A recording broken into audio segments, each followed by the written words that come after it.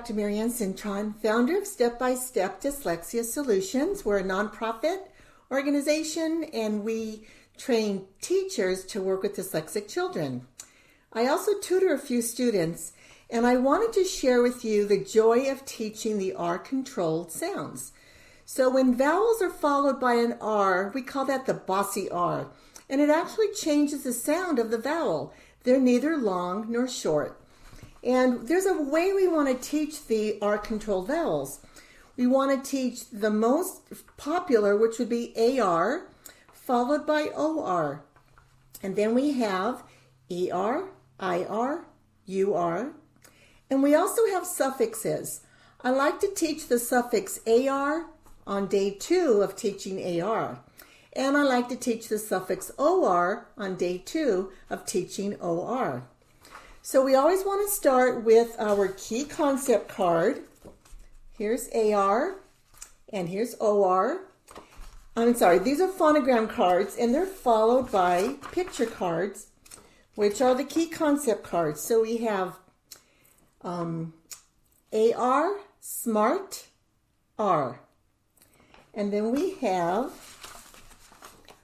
OR, stork, OR. So we always start with the key concept cards. We move to the sound circles. Then we move to using our letters, whether we're using plastic letters or small phonogram cards. Then I like to have the students do some reading that I have on my computer of words and also sentences with those words. So I like to have a lot of fun with them as well. And when we're using the sound circles, we build words. So imagine the fun that we have teaching OR, okay? Corn becomes torn. Torn becomes born. Born becomes horn. So we can actually teach rhymes when you're teaching these sounds. And then we have porch. Porch becomes torch. Okay, so we will also teach that those would be rhymes, but the students know the ending sounds, and they never would imagine that they could spell porch and torch. So learning these R-controlled vowels are really important. What I like to do also is give the kids a spelling test with just some words, and then I will put 2 words together. So I would say short story, and the student will write short story. Now, when I say the word score, that has a silent E, and that's something the students have already learned. We have that sneaky E at the end of the word, S-T-O-R-E, and I'll say, let's remove the E and say story with a Y. And sometimes a student will even know it's the Y at the end of the word that sounds like E. So you can have fun with that.